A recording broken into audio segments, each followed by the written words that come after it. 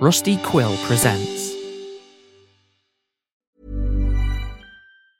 Quality sleep is essential. That's why the Sleep Number Smart Bed is designed for your ever-evolving sleep needs. Need a bed that's firmer or softer on either side? Helps you sleep at a comfortable temperature? Sleep Number Smart Beds let you individualize your comfort, so you sleep better together. J.D. Power ranks Sleep Number number 1 in customer satisfaction with mattresses purchased in-store. And now, save 50% on the Sleep Number Limited Edition Smart Bed for a limited time. For J.D. Power 2023 award information, visit jdpower.com/awards. Only at a Sleep Number store or sleepnumber.com.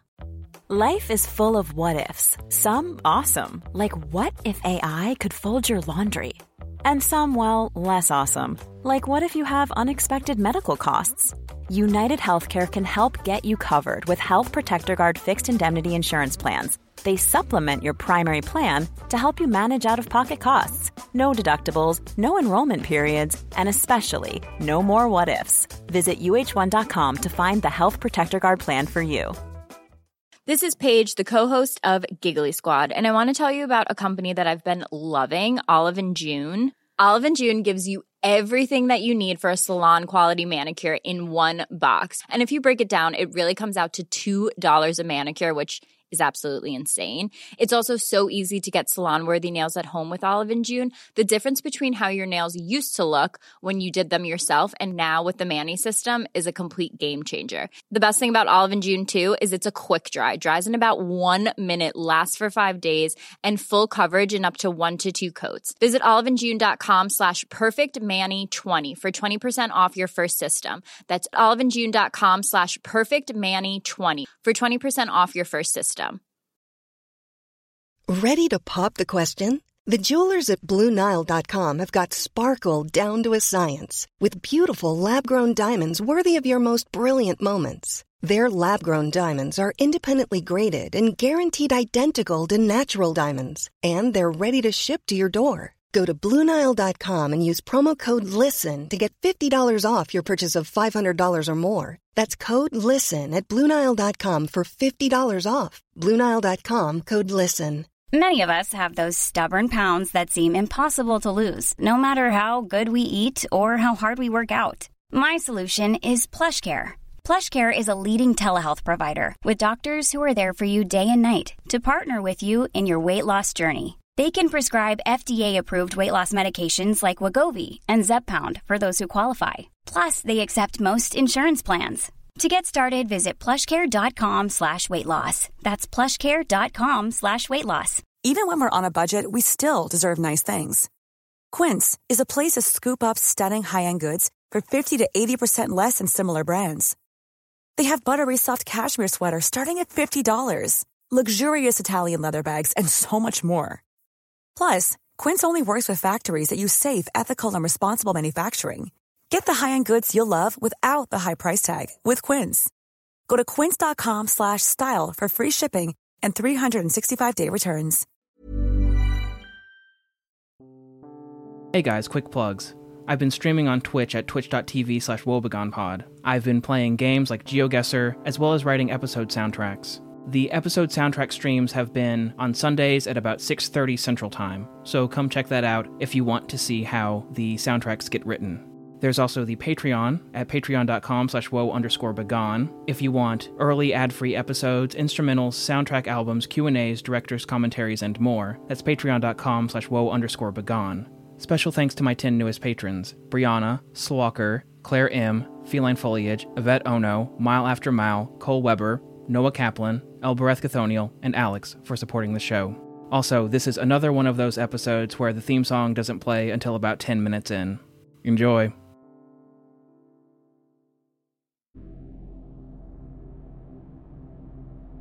With all due respect, Mike, you've got some nerve showing up here after all this time and telling a story like that. It doesn't make you sound like the team to join up with. It makes you sound like the dark hole that we should run away from if we don't want to be pulled in and ripped apart. Only a fool would make the mistake of getting too close to whatever this is. You think that I don't know what's going on? You think that I don't know about all of the opportunities that exist at my fingertips to meddle in the space-time continuum? This is over, Mike. Every day I could get involved, and every day I choose not to. I've had unfettered access to shit that you don't even know about.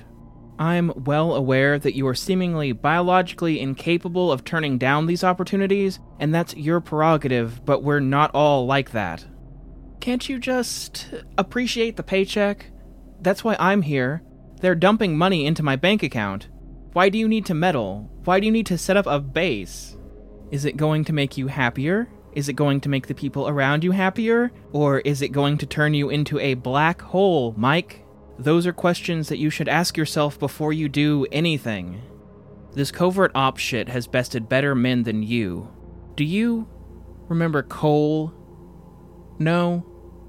Because we do. Clever is an understatement. Smarter than you by a long shot. Smarter than us too, to be fair. Masters in mechanical engineering, curious and inventive and flying up the corporate ladder here at Over.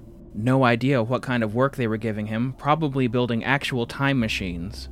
And then, one day, gone. He didn't quit, no matter what they told us. I went by his cabin after he vanished and his stuff was still there. The most classic form of over-security entertainment, right? Peering into the windows of the recently disappeared. His phone was on the table. I can humor the idea of him sending for his things if he quit on short notice or whatever, but who leaves their phone? His car was in the damn parking lot for an entire day after he left. That's sloppy work. We were supposed to notice. And Cole was a smarter man than you. Better than you, if you want me to be honest. Got too curious and then dead. Why sugarcoat it? Dead. He's dead. So it takes some unmitigated gall for you to show up here and make promises that you can't keep. You want to bring someone back from the dead, big shot? Start with him. Chance smacked the kitchen table with his open palm. His hands had been shaking as he spoke. I kept unconsciously averting my gaze. I wanted to interrupt him, to tell him that he was wrong. Maybe I wasn't capable, but all of us together, we were capable. I could find better people than myself. And Anne had promised me an iteration of herself if we could manage to set up another base. We could carve our own reality from the raw materials of the universe. But I was there in their cabin because I had already failed. Both Chance and Shadow had declined to be a part of the base the first time, and I had made a better argument back then. Chance wasn't saying anything that I wouldn't tell myself. Shadow brought his hand up onto the table and slid it over Chance's, a reassuring gesture. Hey, he said in a calm and low voice. We talked about this in session, right? We need to get back to the ground, okay? And we talked to each other about Mike, right? How it's okay to be mad, but don't become your anger, right? Chance huffed. I absent-mindedly looked around Chance and Shadow's cabin. It was the same size as every other cabin in Tier 1, but the space was used in a way that made it look spacious and tasteful. The walls were decorated, the decor matched, and the place was spotless. They hadn't cleaned up to impress us. We had knocked on their door with no warning. They lived like this full time. Michael fidgeted with his cowboy hat, which was sitting on the table in front of him. He cleared his throat. "'Tweren't supposed to be a negotiation," Michael said. "It's an offer, a take it or leave it sort of thing." "Then leave it," Chance said. "Now, let me finish," Michael said. "You two already been killed once caught in the crossfire. You're on some radars you can't even remember, thanks to us saving your hides. We're the ones that performed the connectivity strike on Hunter." "I don't know what that means," Shadow said. "Unless you're admitting to murder?"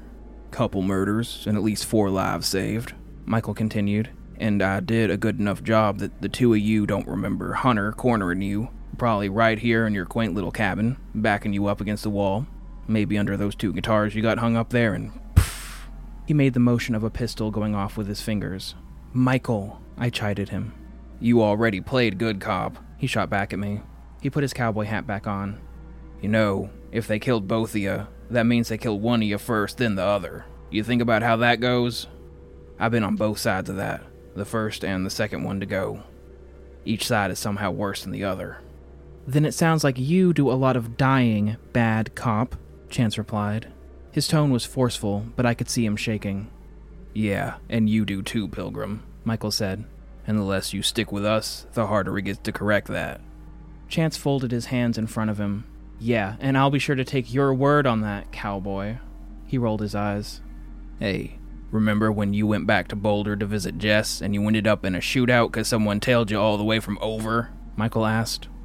No, you don't, because I ran a damn correction for you. Weren't even related to us or the base, just doing you a solid. See this? He parted the side of his beard, revealing a scar where hair no longer grew. Got slashed in the face on that correction. Can't tell as long as I grow my beard out, but I can't shave where everyone can see it. Chance looked at Shadow, confused. I'm the one with a Jess in Boulder, Shadow said. Must've got you two mixed up then, huh? Guess I'm lying then, Michael replied indignantly. He leaned back in his chair. Michael has been through a whole bunch of realities that don't exist anymore, I explained. The least painful ones are the ones where we cooperate, and the most painful ones are the ones where we're apart and we don't know enough about each other to issue a proper correction. That's about right, Michael added. And if we say yes, then what? Shadow asked. Then we launch the base, I said. The first ever iteration of the base for you, second for me. We build up a schedule of operations and work together to harness the technology that we have access to correct problematic aspects of the timeline, and to propagate information backwards to ourselves and forwards to later iterations of the base. I've done this before, we'd be picking up where I left off. And Edgar? Shadow asked. Basically in charge of things, I replied. Scheduling, tactics, planning, designing standard operating procedures, that sort of stuff. That's a relief, Chance said. Why didn't you send him instead of the cowboy here? Edgar don't know the story about Jess, Michael said, pleased with himself. And rescuing Marissa is part of this so-called corrections itinerary? Shadow asked. It's a long shot, Michael said, but it's more entangled with our other missions than we used to think. I squinted at Michael. I didn't know what he meant by that. He hadn't run that by me first. I kept my mouth shut. Do we have to give an answer right now? Shadow asked. No, I said. We have another meeting this afternoon, the outcome of which I think will put you more at ease with your answer. Okay then, Shadow said. Unless you have anything else, we'll wait for you to get back to us. Cole, Chance interrupted. Can you fit Cole into that correction schedule? Worth looking into, Michael replied. You work here long? Years. Way before either of us got here, Chance said. Disappeared a few weeks ago. He could know about Ty and Casimieris, I said. We'll talk specifics when we get an answer, Michael said. He smiled and extended his hand across the table for a handshake. Pleasure doing business. Chance and Shadow shook Michael's hand, slightly taken aback by the gesture. We stood up from our chairs and began toward the door. Talk to you soon, I said. Be seeing y'all. Michael tipped his hat. We were off to secure the rest of the newest iteration of the base. This is Woebegone.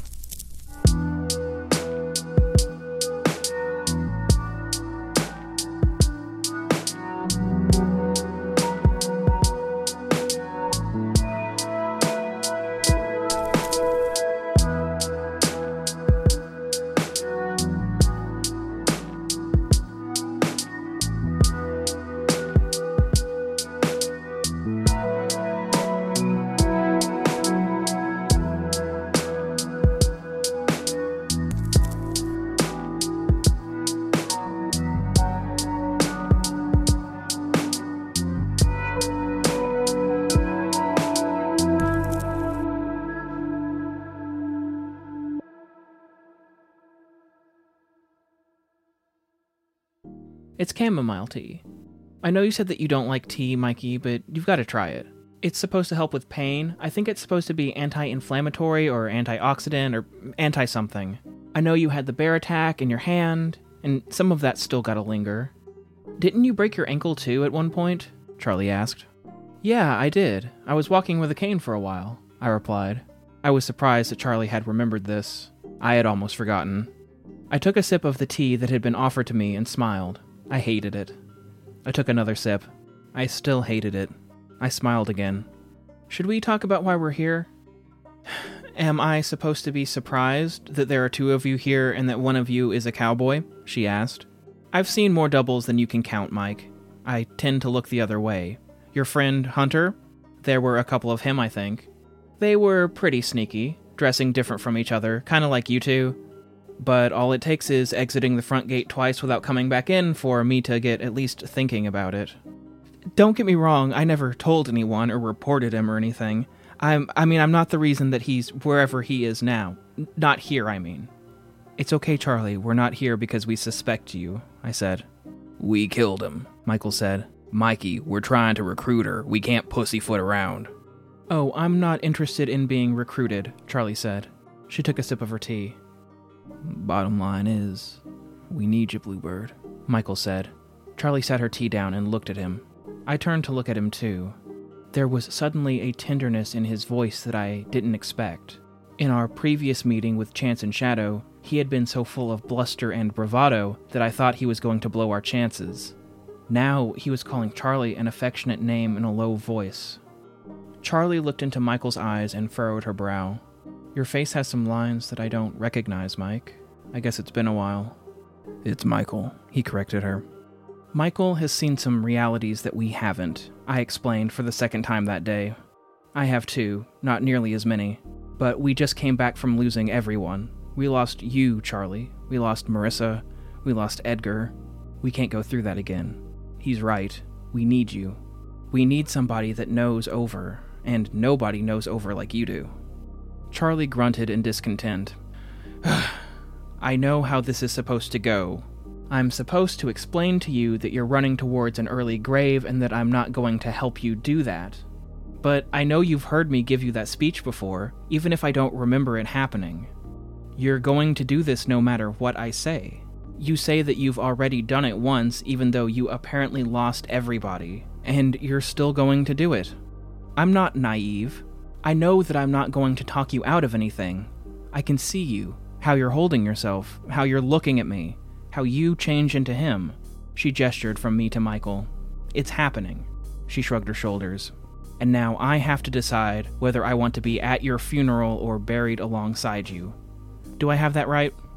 You said it better than I could, Michael said. You did always say that if I was in trouble that I could call on Bluebird and you would come protect me, I added.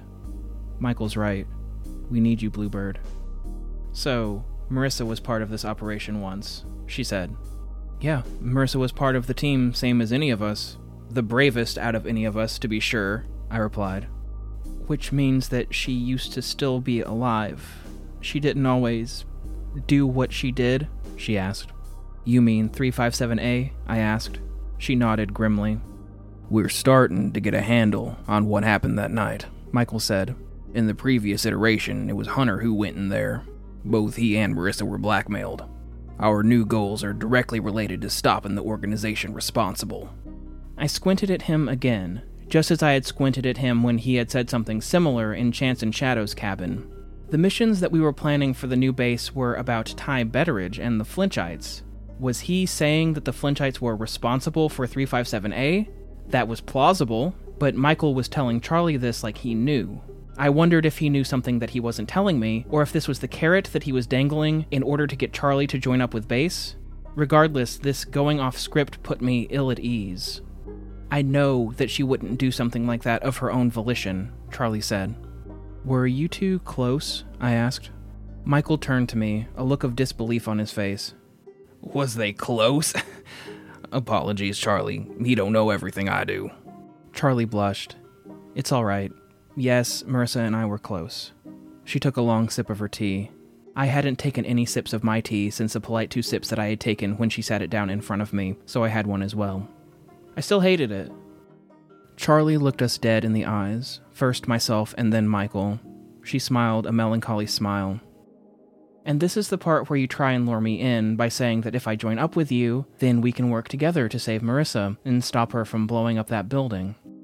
And my love for her, combined with the slightest glimmer of hope of seeing her again, will override my basic human instinct to survive, and I'll just be putty in your hands. I can't tell. I can't tell if you actually care about Marissa, or if you're just using her as a pawn to get what you really want. And even if you do care about Marissa, I don't know whether you think trying to save her is a good idea, and I don't know either. And however I respond, it's the result of some chain reaction that you've tampered with in ways that I'm not even aware of. I've been meditating lately. I thought meditation would help me manage how I feel from working here. The meditation guides say to let the thoughts pass over you, to dismiss them without indulging in them, as though you were viewing them from afar. I think it's obvious here that I need to learn to let go. But which one do I let go? Do I let go of Marissa and the thought of seeing her again? Or do I let go of myself, let myself become like water, poured into the collective jug, all destined to the same fate, whether that means being returned to the sea or poured on the ground? That's a beautiful sentiment, Charlie, I said. Well, the water thing is paraphrased from one of the meditation recordings, she said. I don't want to drag my feet anymore. I have to do it, right? You don't have to do anything, I said. Bullshit, she replied. I sat upright, hearing her swear so casually. You told me that the last time you did this, I died, right? Was I even a part of your little group when that happened? No, I admitted. Then it sounds like I'm involved whether I do anything or not, she said. Well, you drive a hard bargain, Charlie, Michael said. But we can bring you into the fold if that's really what you want. He winked at her. She chuckled and then sighed. You got me, she said. So, what's the name of this shadowy organization?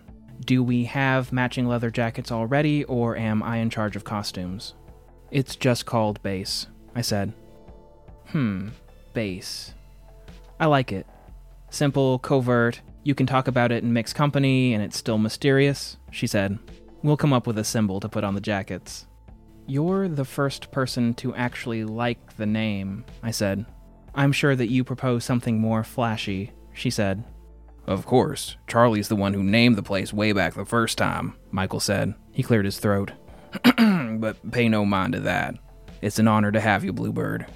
An honor to be included, Cowboy Michael. So, what happens next? Charlie asked. You're the last one. Everyone's on board. Now we just need to bring them together, I said. There are some logistics that we've worked out that need to be put into action. We're waiting for a response from someone that has to make first contact with us, and then we can launch right into base operations. Once everything's been established, we can start briefing everybody. It's a deal, Charlie said. Don't make me live to regret this. No promises, Michael said, but I try to absorb most of the regret for everyone. And if you regret it, you probably won't live, I said. Good to know, Charlie said. We'll get out of your hair, Charlie, Michael said. We'll let you know when we're ready to get started. Shouldn't take long. He stood up from his chair and extended his arm for a handshake, just as he had in Chance and Shadow's cabin. Unlike Chance and Shadow, Charlie enthusiastically met his hand with her own. I'll see you then. Take care of yourselves, she said. We will, I said. We said our goodbyes and left the cabin. The night air inside of Over felt thick and oppressive, like the sky was lower than it should have been. It was humid, overcast, and a new moon hung in the sky. Michael and I were searching for somewhere secluded that we could use the calculator without being noticed. We gotta be careful, Mikey. That was too easy, Michael said. Everybody's in, but everybody's got something they want. That's only fair, I replied. It can't get in the way of the mission, Michael said. Then we won't let it. Here. I motioned towards a dark space behind two buildings. There was a patch of woods behind them. Perfect spot. You ready to go home to the apartment, Mikey? He asked. He pulled out the calculator. That's not home anymore, thank God, I said. Edgar's at home, but I'm ready to go to the base satellite location, if that's what you mean. If you say so, Michael said. Transport in 3, 2, 1. And we were gone.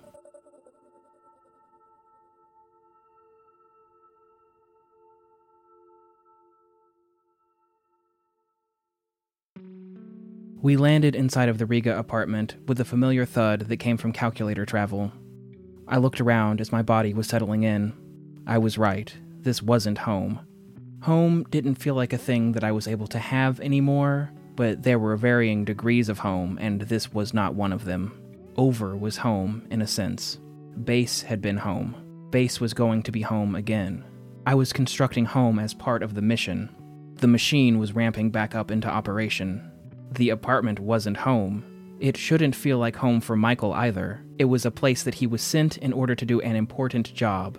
It wasn't a place to stay in after that job was complete. Michael hadn't gone home to visit Edgar when Mike and I went on vacation, even though he was the one who had been almost killed. I worried about him. I worried that the job would never be done. Maybe he would live inside of that job for the rest of his life, in service to the rest of us. And eventually that could happen to me as well. Is that the fate of every Mike Walters? To live outside of our time, secluded from anyone we love, in service to the younger versions of ourselves, forever? I shook off this thought. No. Everything was too pliable for that to be the case.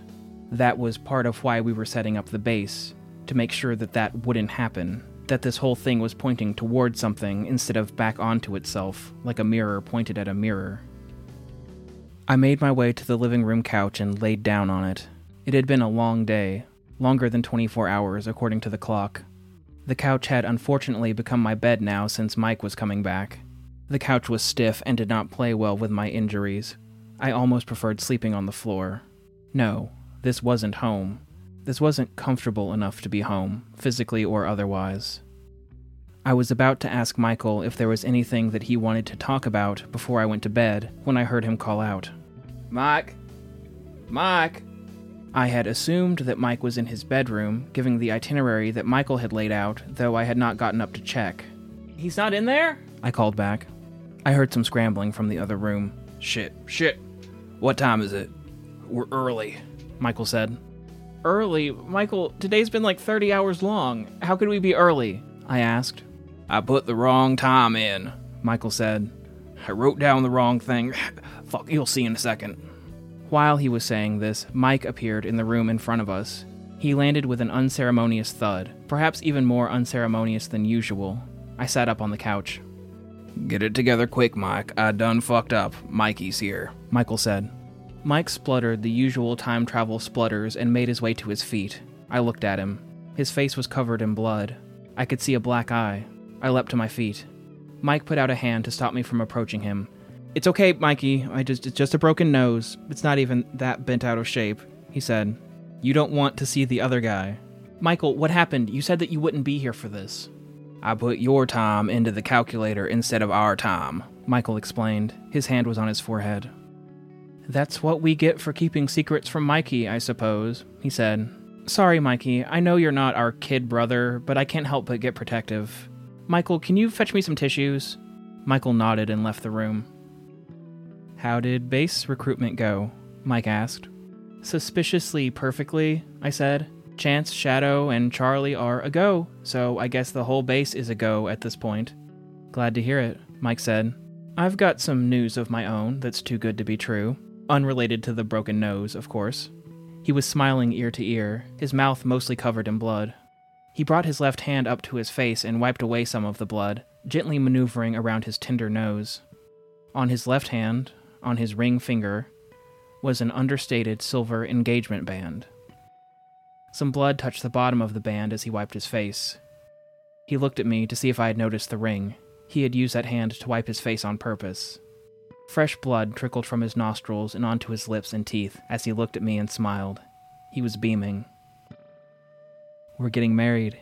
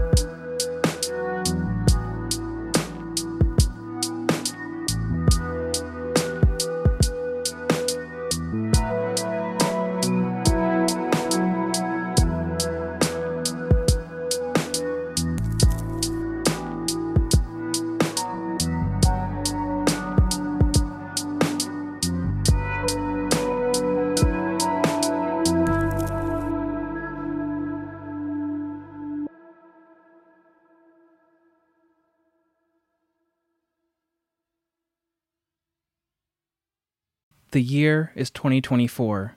There's a new episode of Woebegone. You begin listening. 45 minutes in, you realize that you haven't heard the theme song. You look down. There's 25 more minutes until the theme song plays. The episode will never end. This is Woebegone.